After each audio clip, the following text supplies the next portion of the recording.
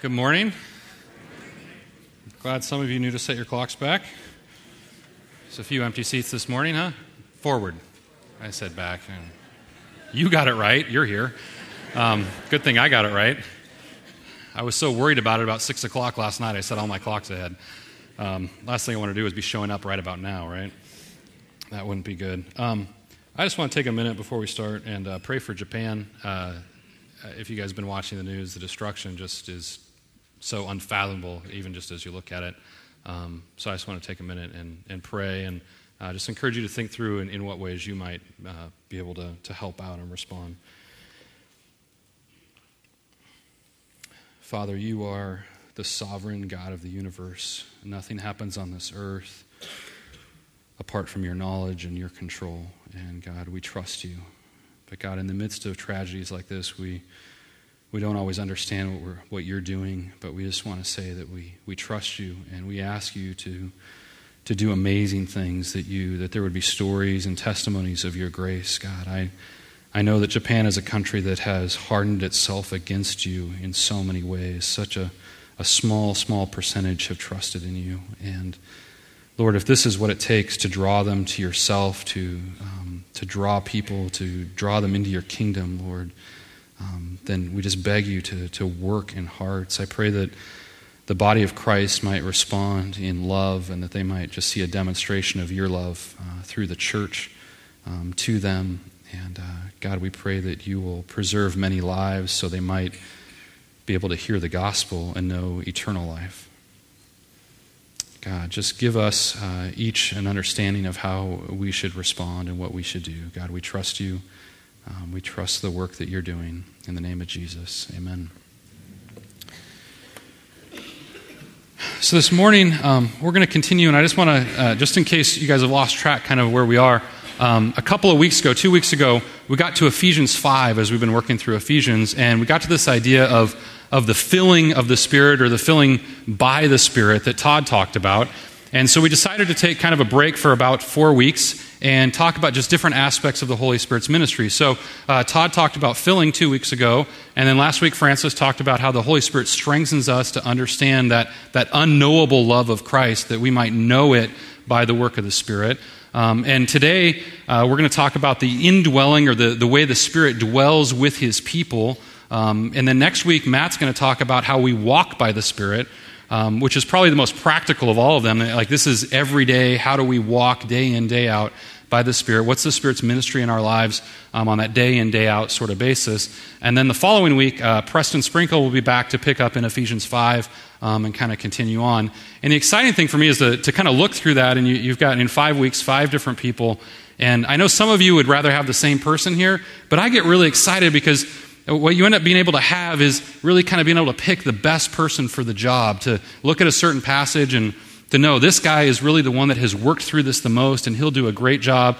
And so I want you guys to know that we're very thoughtful with who we're trying to put up here, except for on weeks like this where they didn't have anybody else, so they just kind of See, it's self-deprecating humor is always the best way to go.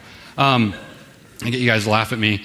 But I'm just really excited about the weeks that we have to come.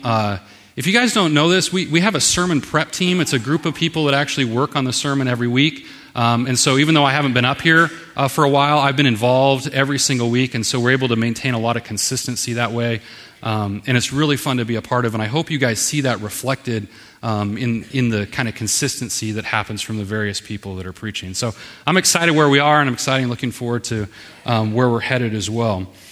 Now, where I want to start with the idea of indwelling is the place that you guys have started. I'm kind of getting pegged as like the story of God guy.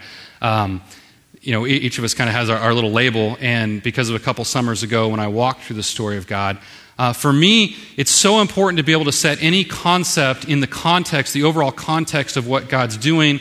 Otherwise, you don't understand it correctly.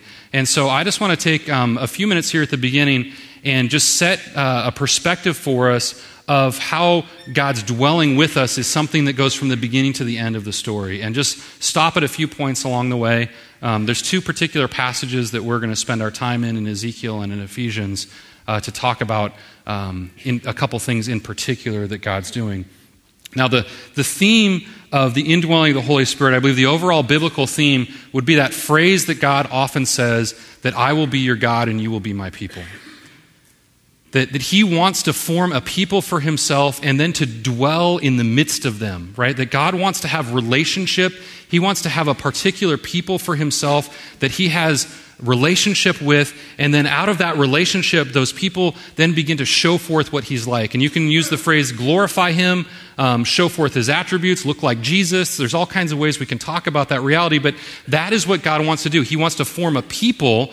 He wants to have a large corporate group that he dwells in the midst of, and in doing that, he then shines forth who he is to the world and to the principalities and powers. It says in Ephesians that there's this way that God wants to show what he's like in a huge way through this people. So at the very beginning in creation, and kind of our theme verse we kept going back to a couple summers ago is Genesis 1:26-28, where God says, this is the way that I made man. And so for us to understand anything about ourselves, to understand what our purpose is, we have to go back to the beginning of why we're created. And he says at the very beginning that we are created in his image according to his likeness. That there's a particular way that man is different than the rest of creation. The Bible tells us that all of creation declares his glory, but that man in a particular and a unique way is able to show forth God's character. That we can display aspects of who God is in ways that the rest of creation just can't. And that then he said, I want you to be fruitful and multiply. So it wasn't just to have Adam and Eve and them display who God is, but then he creates family, right? He has them marry and says, then you're going to have children. So God says, in the context of family, then you're going to display who I am. And then he begins to create a people, right? Multiply and begin to fill the earth. So he's saying it's this large gathering of these beings that I've created that is what I intend to do. And that's how it started at the beginning. That was God's good desire from the beginning. And then we see man's rebellion. And man's rebellion leads to a separation, right? An estrangement, an alienation with God. That he no longer dwells with man in the same sort of way. That God no longer has the same sort of intimacy with man because of his rebellion and his desire to go his own way.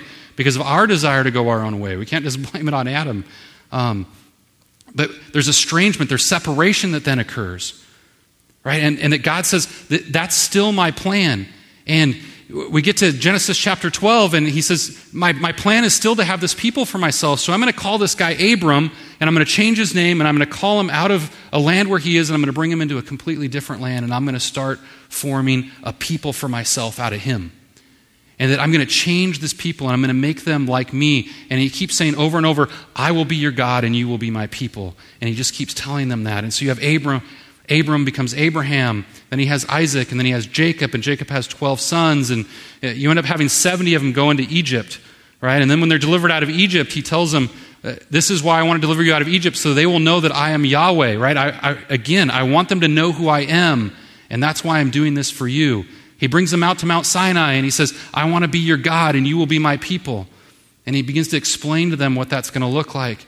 And then he says, as part of that, and remember during December, we talked a lot about that idea of God dwelling in our midst.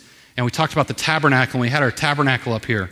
That God tells them, here's the way that I'm going to demonstrate to the watching world and demonstrate to you as well that I dwell in your midst, that I'm going to actually set up a tent in the midst of you.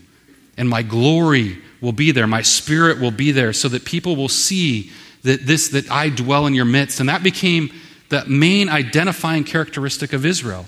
That Israel was the country, was the people that Yahweh dwells in their midst.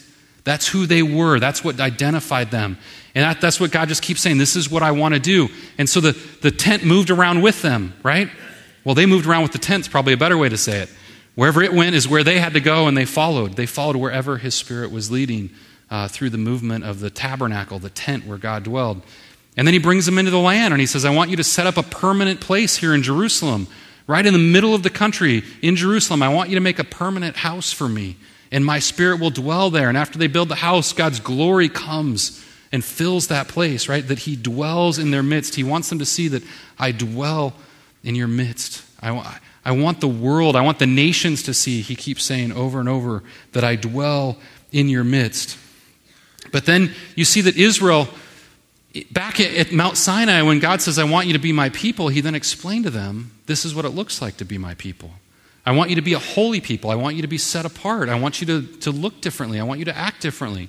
And instead of doing that, they just continued in their sin over and over and over. And so there comes a time where God finally says, you know what, I'm going to kick you out of the land.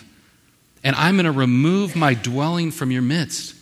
And that was just so tragic for them. And in Ezekiel chapter 10, Ezekiel sees this vision of the glory leaving the temple, and it's just the most heartbreaking thing for him because that's what identified Israel as who she was. Right? She was the one who Yahweh dwelled in her midst. And then you begin to see this both through Jeremiah and Ezekiel and a couple other places. God says, look, there's a time coming, and you need to look forward to this time coming where things are going to be different. And it's something we usually call the new covenant out of the way Jeremiah describes it. But if you turn to Ezekiel chapter 36, the first passage I want to kind of spend a little time in, Ezekiel 36, verse 22, is another place where, and he doesn't call it here the new covenant, but it's all the same concept where he is telling Israel, this is what I am going to do for you. And we'll see this all leads us towards understanding why the Spirit of God now dwells with us as the people of God. So Ezekiel chapter 36, verse 22, therefore say to the house of Israel, thus says the Lord God, it is not for your sake, O house of Israel, that I am about to act. Look at verse 32 as well. It is not for your sake that I will act. See, the whole section that we have here is bracketed by this one phrase that he wants to make clear to them. It is not for your sake that I am doing this. You see, Israel began to be arrogant and to think that everything was about them. And I think we need to hear that today. We need to hear, because we live in a society, we live in a world, we live in a culture that says that it's all about you. Right? It's all about you as an individual. And this isn't just modern America. This is what it's been since Adam and Eve, that it's been all about us. And we need to hear it's not for your sake. Right? God isn't doing this for our sake. It isn't a self-centered thing for us. That he says instead, if you continue there in verse 22, but for the sake of my holy name, which you have profaned among the nations to which you came. This is why he's doing what he's doing. This is why he's going to do everything he's about to tell Israel that he's going to do with them. It's for the sake of his holy name. Another way to say that is his set-apart reputation. It's for the sake of his reputation, his character, for who people know him as, that he does these things. That's why he's going to do all the things that he's about to say. And see, I think the reason that we need to understand this is that some of us need to have our eyes lifted from our circumstances and to realize that it's not all about us. And whether, for some of you, you're just so busy pursuing the pleasures and pursuits of life that God needs to tell you, look, it's not all about you. And you need to stop that. That it's really all about him and about his name and living the way he wants you to so that he will be glorified. But then there's others of you that you need to hear this because you're in the midst of the trials and the tribulations and the struggles of life. And you need to hear the same thing. It's not all about you. Even the trials and the struggles and the tribulation that you're going through, God is doing something for his name's sake in your life. You see, it's not just about us. God's desire is to glorify his holy name, to lift up his reputation in the midst of the world. And now look at what he says he's going to do for them. He says, verse 23, I will vindicate the holiness of my great name, which has been profaned among the nations, which you have profaned among them. And the nations will know that I am Yahweh, declares the Lord Yahweh, when through you I vindicate my holiness before their eyes. I will take you from the nations and gather you from all the countries, bring you into your own land. I will sprinkle clean water on you. You shall be clean from all your uncleanness, and from all your idols I will cleanse you. I will give you a new heart, and a new spirit I will put within you. I will remove the heart of stone from your flesh and give you a heart of flesh. I will put my spirit within you and cause you to walk in my statutes and be careful to obey my rules. You shall dwell in the land that I give to your fathers, and you shall be my people, and I will be your God. And I will deliver you from all the uncleanness, and I will summon the grain and make it abundant. Lay no famine upon you. I will make the fruit of the tree and increase the field abundant, that you may never again suffer the disgrace of famine among the nations. Then you will remember your evil ways and your deeds that were not good, and you will loathe yourselves for your iniquities and your abominations. It is not for your sake that I will act, declares the Lord God. Let that be known to you. Be ashamed and confounded for your ways, O house of Israel. So he says, look, there's a time coming where I am going to do something different. I'm going to gather you from the nations. And he says it in a few different ways, but he basically says, look, I'm going to cleanse you of all your sin. And I'm going to purify all of that, but then I'm going to do something different. That for Israel, there was this continued rebellion. And he says, well, I'm going to do something different. I'm going to change you on the inside, right? I will give you a new heart. And that's the similar way that Jeremiah talks about this idea that God is now going to change them so they will actually be able to obey from the inside out. He says, I will change you from the inside out. And when he puts this phrase there, he says, my spirit, I will put my spirit. Now, the Hebrew is somewhat ambiguous. It can either be within you in the sense of like within each of you and individually, or among you as a people. Now, he says clearly that I will put in each of you a new heart. But I think this part is talking about them corporately, that he's saying, I will have my spirit will move amongst you and in the midst of you and be among you as my people. Right? One of the lessons that we have to learn as we look at something like this is that God is dealing with us as a people, not just each one of us individually. Right? We have such a tendency to think, it's just me and God, and forget that no, we are a people. He is forming a people, and we are part of that. We are part of a family, and all those ideas. And he says that in the midst of you, and we're going to get in Ephesians, we're going to see that this then is us, that he has put his spirit to dwell in the midst of us. Does he dwell within each one of us individually? Absolutely. But don't think that, okay, well then you just add everyone together so he kind of dwells. No, there's a sense in which corporately we are the temple of God that he dwells in the midst of, that he is here with us. And the result of all that, he tells Israel, is that you will be my people and I will be your God. You see, that's his heart's desire, is for relationship and intimacy with them. And as you continue the story forward, you get to Jesus. And in John chapter 1, it says, John describes Jesus coming, so this idea of God dwelling in the midst of his people. And Ezekiel and Jeremiah look forward to a time where something's going to change, right? And then we see that coming to fruition in the person of Jesus Christ, and the way John describes it in chapter 1 of his gospel, verse 14, he says, Jesus came and tented among us. He tabernacled. The human body is the tent that Jesus then came and dwelt in the midst of us. You see, this is the recurring thing from the garden all the way through with Abraham, all the way through with Israel, and now with Jesus, is that God wants to dwell in the midst of his people. So he says, I want to be here in the midst of you. I want to be here among you. I want to be here in close relationship with you. And as Jesus moves through his ministry later on in John 14 to 16, he begins to tell his disciples, look, I'm going. I'm leaving. Because to accomplish what he said in Ezekiel, to deliver them from their uncleanness, was going to require his death, right? The sacrifice for their sin in order to deliver them. But he tells them, I'm going away, and they don't like that idea. But he says, but I'm going to send another one.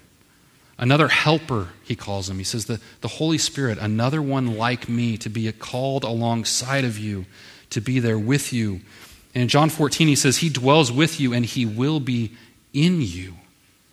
You see, so Jesus picks up on this idea and says, look, that's what I'm accomplishing by my death, is this thing of bringing the Holy Spirit to be able to dwell within you. And then we see in the church in Ephesians chapter 2, and I want to read this now, but we're going to come back to it as kind of our second passage I want to spend some time thinking through. Ephesians 2, and if you missed when Preston talked through this whole section, I encourage you to really get that message, because we're not going to be able to touch on all the details of it. But in Ephesians 2, verse 19, and Paul picks up on this idea in multiple places. He says, so then you are no longer strangers and aliens.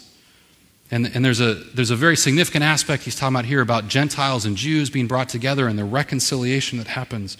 So then you are no longer strangers and aliens, but you are fellow citizens with the saints and members of the household of God, built on the foundation of the apostles and prophets, Christ Jesus himself being the cornerstone, in whom the whole structure being joined together grows into a holy temple in the Lord. In him you also are being built together into a dwelling place for God by the Spirit. You see, the Spirit of God is working to build us into a temple, and we're going to come back and talk about this concept at length, but I want to finish the story first. Because this is kind of where we are, right? That, actually, I skipped Pentecost. So after Jesus promises the Holy Spirit, in Acts 2, we see the Holy Spirit actually comes and begins to dwell in the midst of the church. And the book of Acts shows how his ministry just leads to this growth of the church. And so then we see here in Ephesians 2, Paul says, look, who we are as the church is the dwelling place of God, that he is building us up. And I want to talk through that in a minute. But the end of the story, you get to Revelation 21, and we now see there that God, as the new Jerusalem comes down and we see the new creation, and some of us, we think of Revelation as the end of the story. I like to call it the new beginning. Because this is, in a sense, kind of the prologue that leads up to that. And we have all of the new creation, of the new heavens and the new earth, and all of eternity to understand and to live out everything that God has intended for us to be. So at that new beginning, what God does is he brings the new Jerusalem down to symbolize that he now is dwelling. And he says very specifically that I will now dwell with you, and you will be my people, and I will be your God. And that's where we're headed. And at this period of time between Jesus' ascension and Jesus' return, through this whole period of time, and we're smack somewhere in there. I don't know if we're over here, over there. I hope we're over here. I hope we're getting close. Wherever we are, that through this period of time, the way God's presence manifests himself in the midst of his people is by his Holy Spirit, who dwells in our midst. Now, I just want to read you a series of passages that Paul says, and I just want you to kind of just meditate on these as I read them. In Romans chapter 8, the whole chapter is very important for our understanding of the Spirit, but in verse 9 he says, "You, however, are not in the flesh, but in the Spirit, if in fact the Spirit of God dwells in you." In verse 11 he says, "If the Spirit of him who raised Jesus from the dead dwells in you, he who raised Christ Jesus from the dead will also give life to your mortal bodies through his Spirit who dwells in you." 1 Corinthians chapter 3, and chapter 3 and chapter 6, one of them's plural and one's singular, so I'll help you see which one's which.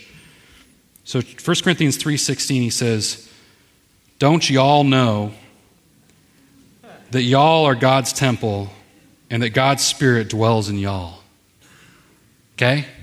I'll read it again without the y'all. So, "Do you not know that you are God's temple and that God's Spirit dwells in you?"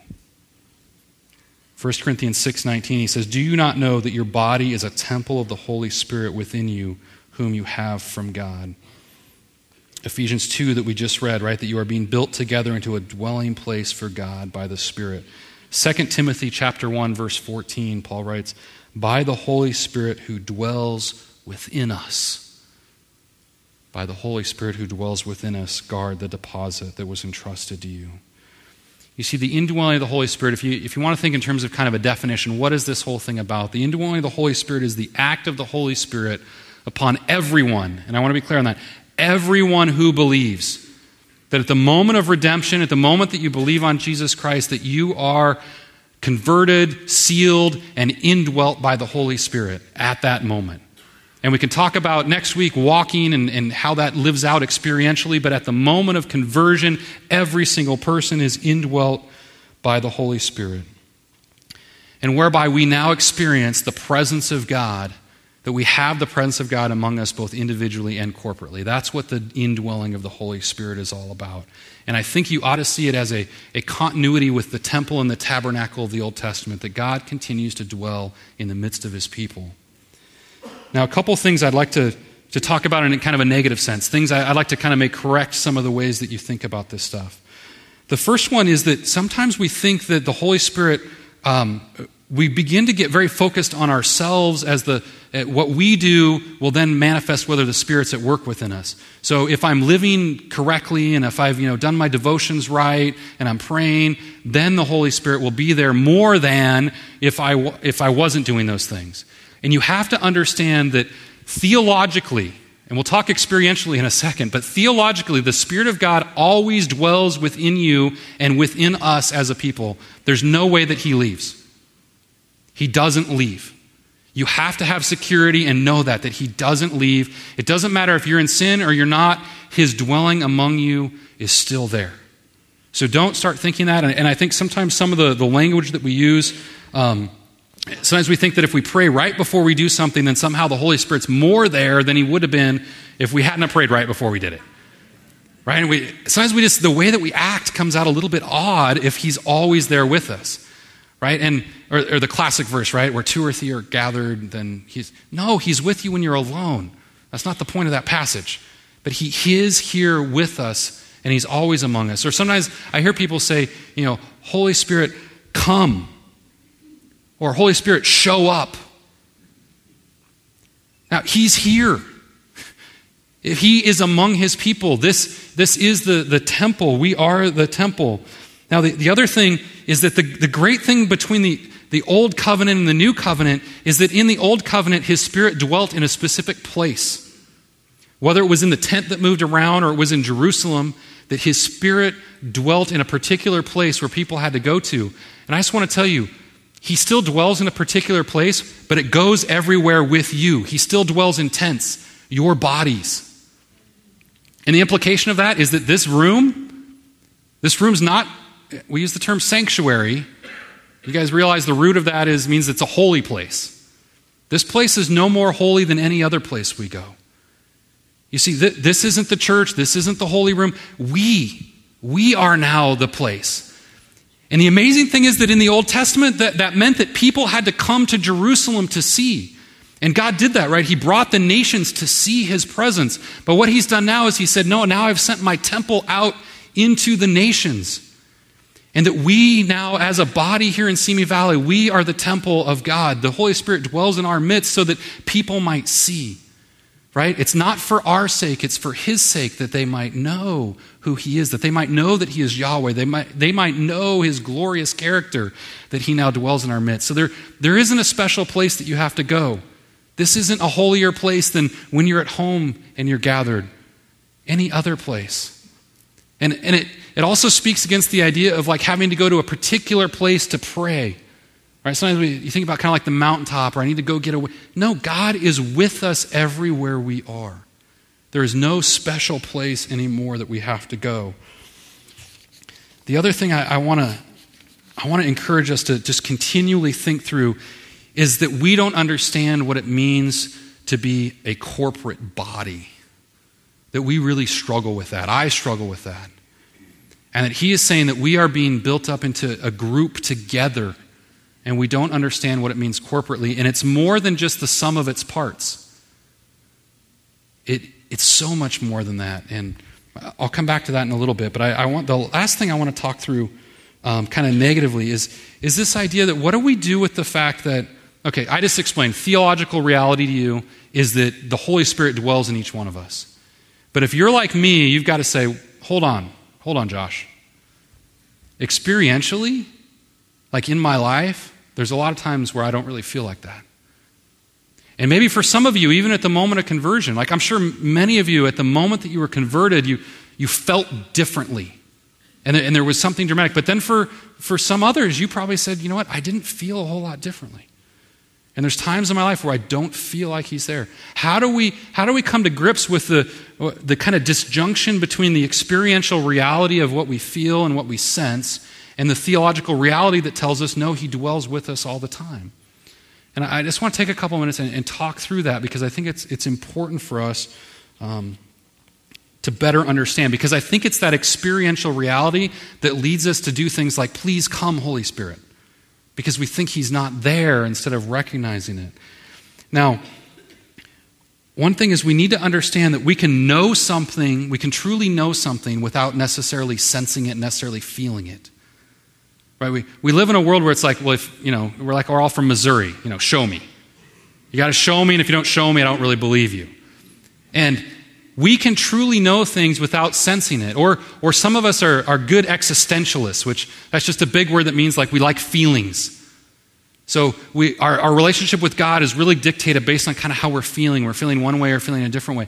And what God wants us to know is that we can truly know that he dwells within us without having to have those types of things. Not that you won't, and you may, but the reality is based on truth that is not necessarily experiential.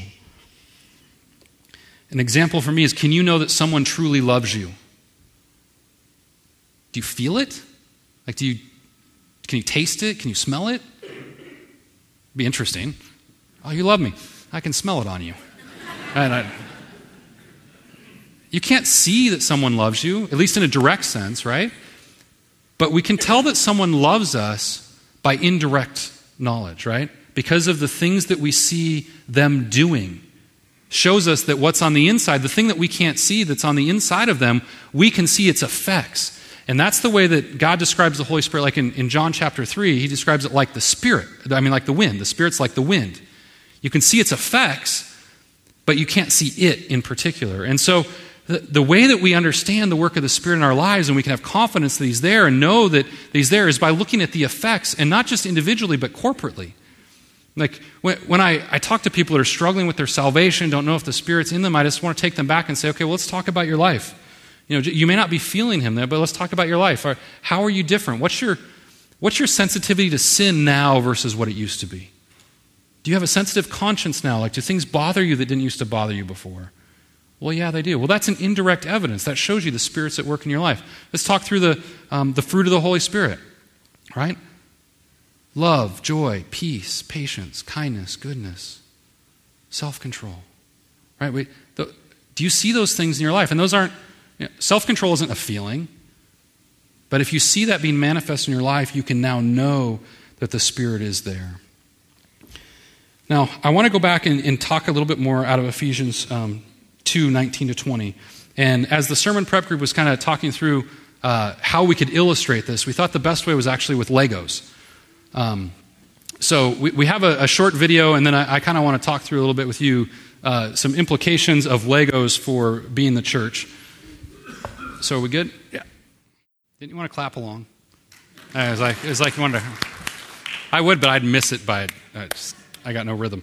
Now, the reason I love thinking about Legos as this idea of what Paul said back in Ephesians chapter 2, right? That in whom the whole structure, Peter uses similar language in 1 Peter chapter 2. There's all this language about a building and that we're being made into a building. Paul uses it also in 1 Corinthians 3. There's this idea of us being built up into a building. And I think it shows us a bunch of really important things about the church, especially here out of Ephesians chapter 2. And one of them is to think through that, some of you want the church to look like this. See how they're all the same color? They all look exactly the same, pretty much the same pieces.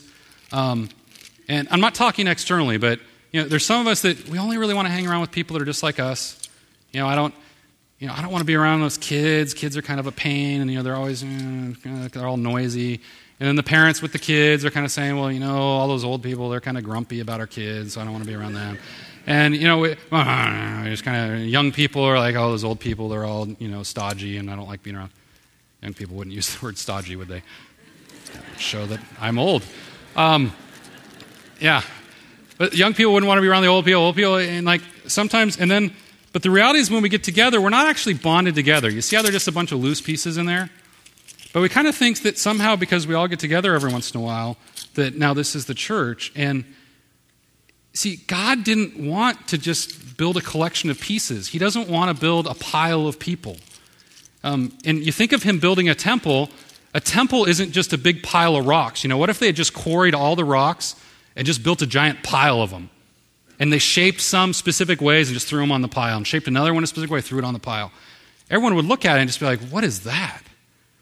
You see, God is intending to build a structure by knitting us together and making us actually in relationship with one another. And the fun thing about it is, we're all kinds of different sorts of people, and I think of this as like me. It's pretty square, kind of plain.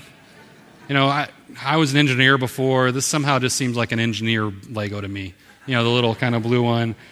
And then there's some of you that are like this. It's like, wow, shiny, and I don't even know which way this thing goes. Which is the way with some of you, I don't know which way's up with you. And there's some of you are transparent, and we can see right through you. But then you're all shaped differently, and I just think this is kind of an interesting illustration of what the church is like, right? You bring together kind of square engineer types like me, and shiny, glitzy people like some of you, and transparent people. And what God says is that if I built the whole church out of these, it'd be kind of boring, wouldn't it? if the thanks, Paul.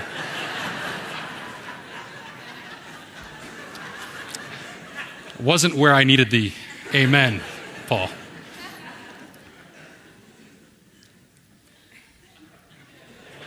If we wanted to build the whole church out of one of these, it'd be really shiny, but would there be any foundation to it?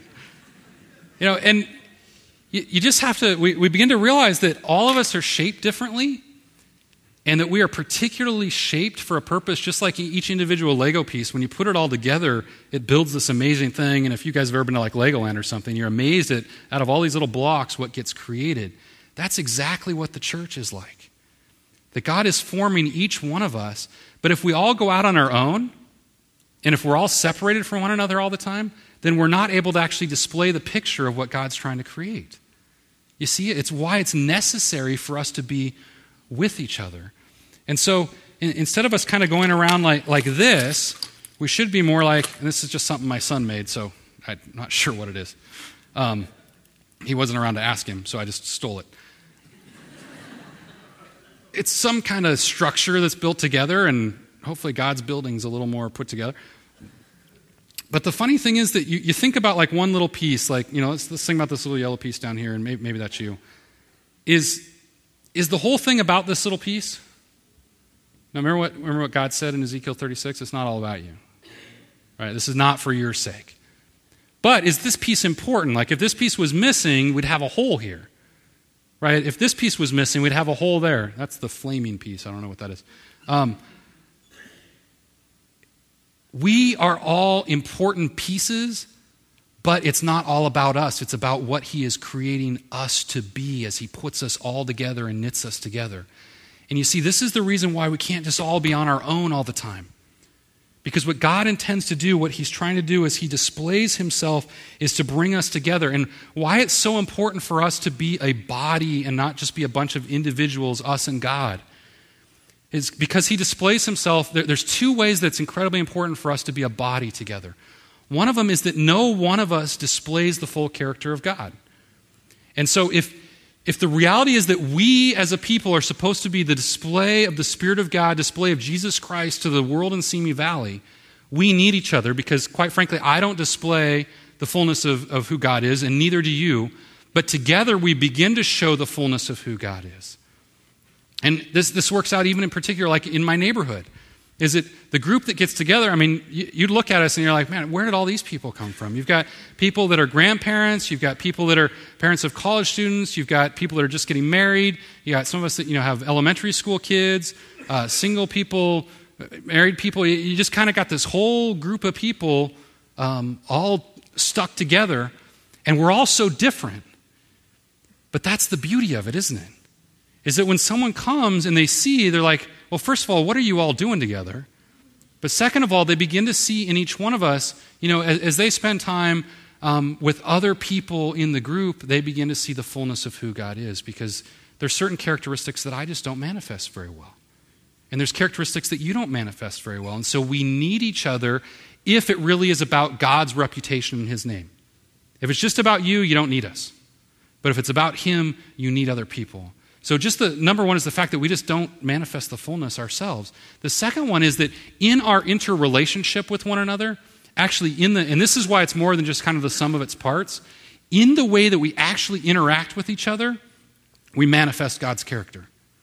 Right? Because we show through our relationship with one another, we're able to show things like compassion and care and love and forgiveness and long-suffering and, all sorts of things that we manifest only through relationship. That if I'm off on my own, someone can't see me in the way that the church cares for one another. Right? Isn't that one of the things Jesus said? How will people know that you're my people? By your love for one another. Right? It's not your love for them that they will know, but it's your love for one another. He says that within that you're going to see something. So God wants to manifest himself, and we need each other in order to be that. Now, on that idea of us each being an important piece, I can't talk wrong. Hold on a little bit.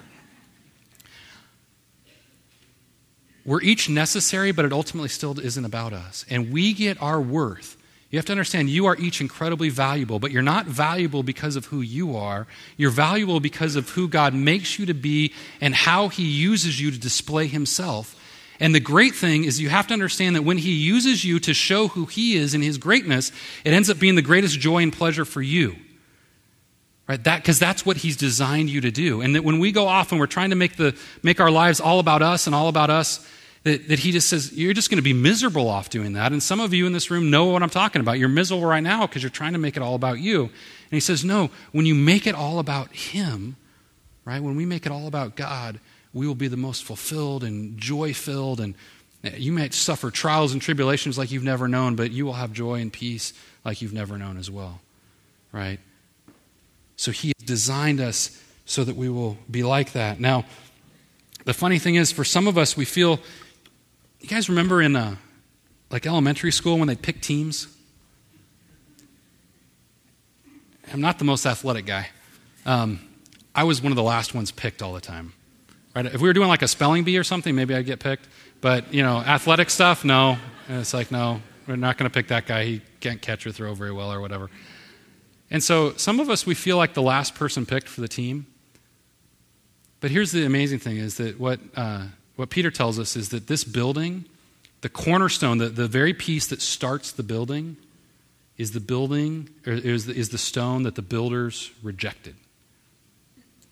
You see, the one who is the foundation stone of our whole building is Jesus Christ. And he's the one that was rejected and cast off, and he's now building an amazing temple of cast off, rejected pieces. And he pulls us all together into a building that he forms and shapes in particular for himself.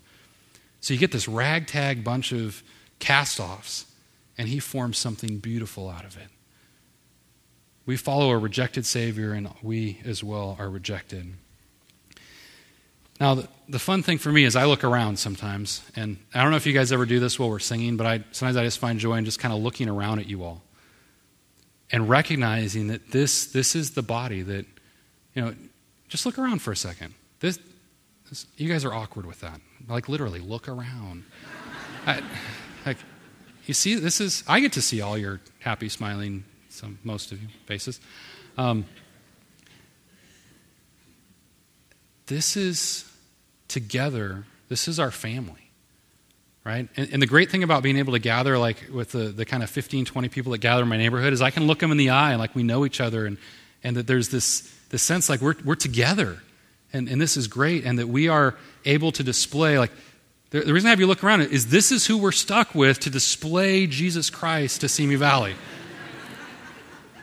Right? I'm glad God's the one that accomplishes the work, because we're all, just not going to finish that sentence. Okay, I want to talk through 4 implications as just kind of the last thing. As we think about God dwelling in our midst, there's 4, I think, key implications for us. The first one is ownership. That in 1 Corinthians 6, he makes it clear that his dwelling within us, the implication is that he owns us. Okay, so we are no longer our own, but we are now his. So implication of dwelling is ownership. Now, we live differently when we're handling someone else's stuff. I was thinking about it like when you go into someone else's house, don't you act differently in someone else's house than you do in your own? Now, for some of you, you're just, you put your feet up and stuff, but you don't do that at home because, maybe your parents would get mad at you. Or it's the flip side, like, I don't touch anything. I'm going to be much more careful when I'm at someone else's house than I am at my own. That ownership affects the way you treat things. I've been asking people about how they treat a rental car. And it seems kind of evenly split. It's funny, there's a whole group of you that it's like, oh, it's a rental car, I'll drive it off a curb, I don't care. Which we got to talk through some issues there, but, it's like, well, I don't own it. And so sometimes if we don't own it, we end up kind of mistreating it. But then there's other people that actually, they treat rental cars better than their own cars. And I found it funny that people are kind of on either side of that spectrum. But what happens is that you realize that you treat something based on how much you respect the owner. Right? Your respect for that owner will dictate how you actually treat the thing. So you need to recognize that you are owned by God. You were bought with a price, as Peter says, that wasn't silver or gold, but was the precious blood of Jesus Christ. And he now owns you. So shouldn't you act differently? How should you treat your life, your body, your precious hours that you have every day? We should treat differently because he owns it. Right? Doesn't that have implications for us all through life? He owns us. The second one is presence. He is with us. If he is with us, how does that change what we do? Well, don't you act differently when you're with different people? Like, if you're a teenager, don't you act differently when you're with your parents than when you're not? Now, your parents kind of wish you wouldn't, but don't we act differently when we're around our parents or our grandparents or, let's say a famous person show up? Like, it changes the way that we act, right? And I teach my kids to change the way they act depending on who they're around. Certain things are offensive to certain people and they're not offensive to other people. So I tell my kids, don't do that around those people, right? I don't want to offend them. There's certain words that we use in our family that we don't consider bad words, but my wife's family does. So I have to tell them, don't use that word. And so I try to be careful not to use it here. There's certain things that we just change the way that we act depending on who we're around. So how much should our lives change if we recognize that the Spirit of God is with us and among us? And I mean individually, but also corporately. How ought it to change how we interact with one another? When we gather in neighborhoods with one another, the Spirit of God dwelling in our midst ought to change the way that we act towards one another. The third one is that he has made us alive. That dwelling within us, out of Romans 8, he says that he dwells within us has now made us alive. He has regenerated us, given us new birth. And what that does is it now gives us the potential to walk by the Spirit. It doesn't force us to obey, but isn't that what Ezekiel 36 was saying? That I will now give you this new heart so that you can obey my rules, he said there. That's the point, is that God is now changing us from the inside so we now have the ability to obey. You see, at times we need to appropriate, and that's what about walking by the Spirit, that's what Matt's going to talk about, is how do we now take this potential that by him dwelling within us, it means that we have now been born again, we're now regenerated, we're now alive. Okay, now that we're alive, we need to start acting like live people instead of dead people like we did before. Right? Up until the point that he dwells within us, we're dead, and so we act like we're dead. Right? And we live in darkness. But now that we've been made alive, the reality for us now is to begin to walk in this newness of life, to begin to walk in life and walk as if we are truly alive. And the last implication, which I think is so huge, is that if he dwells in our midst, we are truly secure. And, the analogy for me is, and I think this is out of Romans 8, Paul says, that by his Spirit we're able to cry, Abba, Father. That the picture of security is of a child in the arms of their father. And the father protects them. My son, if it's at night and the lights aren't on down the hallway, my son won't go down the hallway. Dad, come with me. Because he's afraid, right? But when I go with him, it's not like anything changed down there, but because he knows I'm with him, it changes, it takes away the fear. And that's the way it should be for us. The reality of God dwelling with us should take away fear, that we should be able to walk into places we never would walk into before, because we know that he goes with us. Our dad is there with us. Right? Our dad is walking hand in hand with us everywhere we go. Our dad is there with us. We are secure. And so when we face the trials and the struggles of life, and in particular, it just seemed like the Lord laid on my heart that there are some of you that are facing disease. I don't know what it is. I don't know if it's cancer or if it's something else, but I sense that God wants you to know that he walks with you in that. That your dad is walking with you hand in hand through that, and there's no need for you to be afraid. He will walk with you through those trials. He will walk with you as you face disease. I think about it imagine you were kind of playing basketball on an airplane, and all of a sudden someone said, well, let's go get avocados, and you're going to jump out of the airplane, and you put on this backpack, and you're like, well, I don't know if this backpack is really a parachute or not. If you knew, what? It's just hypothetical. If you knew the person who gave it to you was a parachute instructor, and they looked at you and they said, okay, we're going to jump together, let me hold your hand, it would change everything, wouldn't it? That when they're with you, the one who knows is with you, it changes everything. You would actually jump out of the plane. Now, if they're just someone you're playing basketball with and they just jump out without you, I probably wouldn't jump either. The fact that God's Spirit dwells in us should change and affect our security. And I want to end with the way Paul ends his chapter in Romans 8, his chapter on the Spirit. And I just want you to hear this. Just listen. What then shall we say to these things? If God is for us, who can be against us? He who did not spare his own Son, but gave him up for us all, how will he not also with him graciously give us all things? Who shall bring any charge against God's elect? It is God who justifies. Who is to condemn? Christ Jesus is the one who died, more than that, who was raised, who is at the right hand of God, who indeed is interceding for us. Who shall separate us from the love of Christ? Shall tribulation, or distress, or persecution, or famine, or nakedness, or danger, or sword? As it is written, for your sake we are being killed all the day long. We are regarded as sheep to be slaughtered. No, in all these things we are more than conquerors through him who loved us. For I am sure that neither death nor life, nor angels, nor rulers, nor things present, nor things to come, nor powers, nor height, nor depth, nor anything else in all of creation will be able to separate us from the love of God in Christ Jesus our Lord. You see, he dwells with us. We are secure in him, and it should change the way that we live. We can walk through anything because our dad is with us. We can display Jesus Christ to the watching world of Simi Valley and around because his Spirit dwells in our midst. We can do all these things because of the reality of the Spirit dwelling in us. Let's pray. Heavenly Father, thank you for adopting us. Thank you that we can call you Abba, Daddy, that we can be your children, we can run to you, that we love you so much.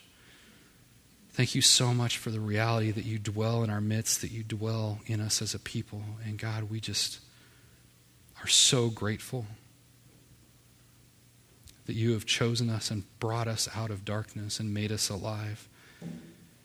God, help us to live in light of it just every day to live like those that you really dwell in our midst. Lord, we want to be your people. We want people to see that you are our God. Thank you so much for our Savior, Jesus Christ. Thank you for sending another one like him to dwell in our midst, the Holy Spirit. Thank you so much for his ministry in us. We are desperate for you. We love you so much. In the name of Jesus, our Savior, our King, we pray. Amen.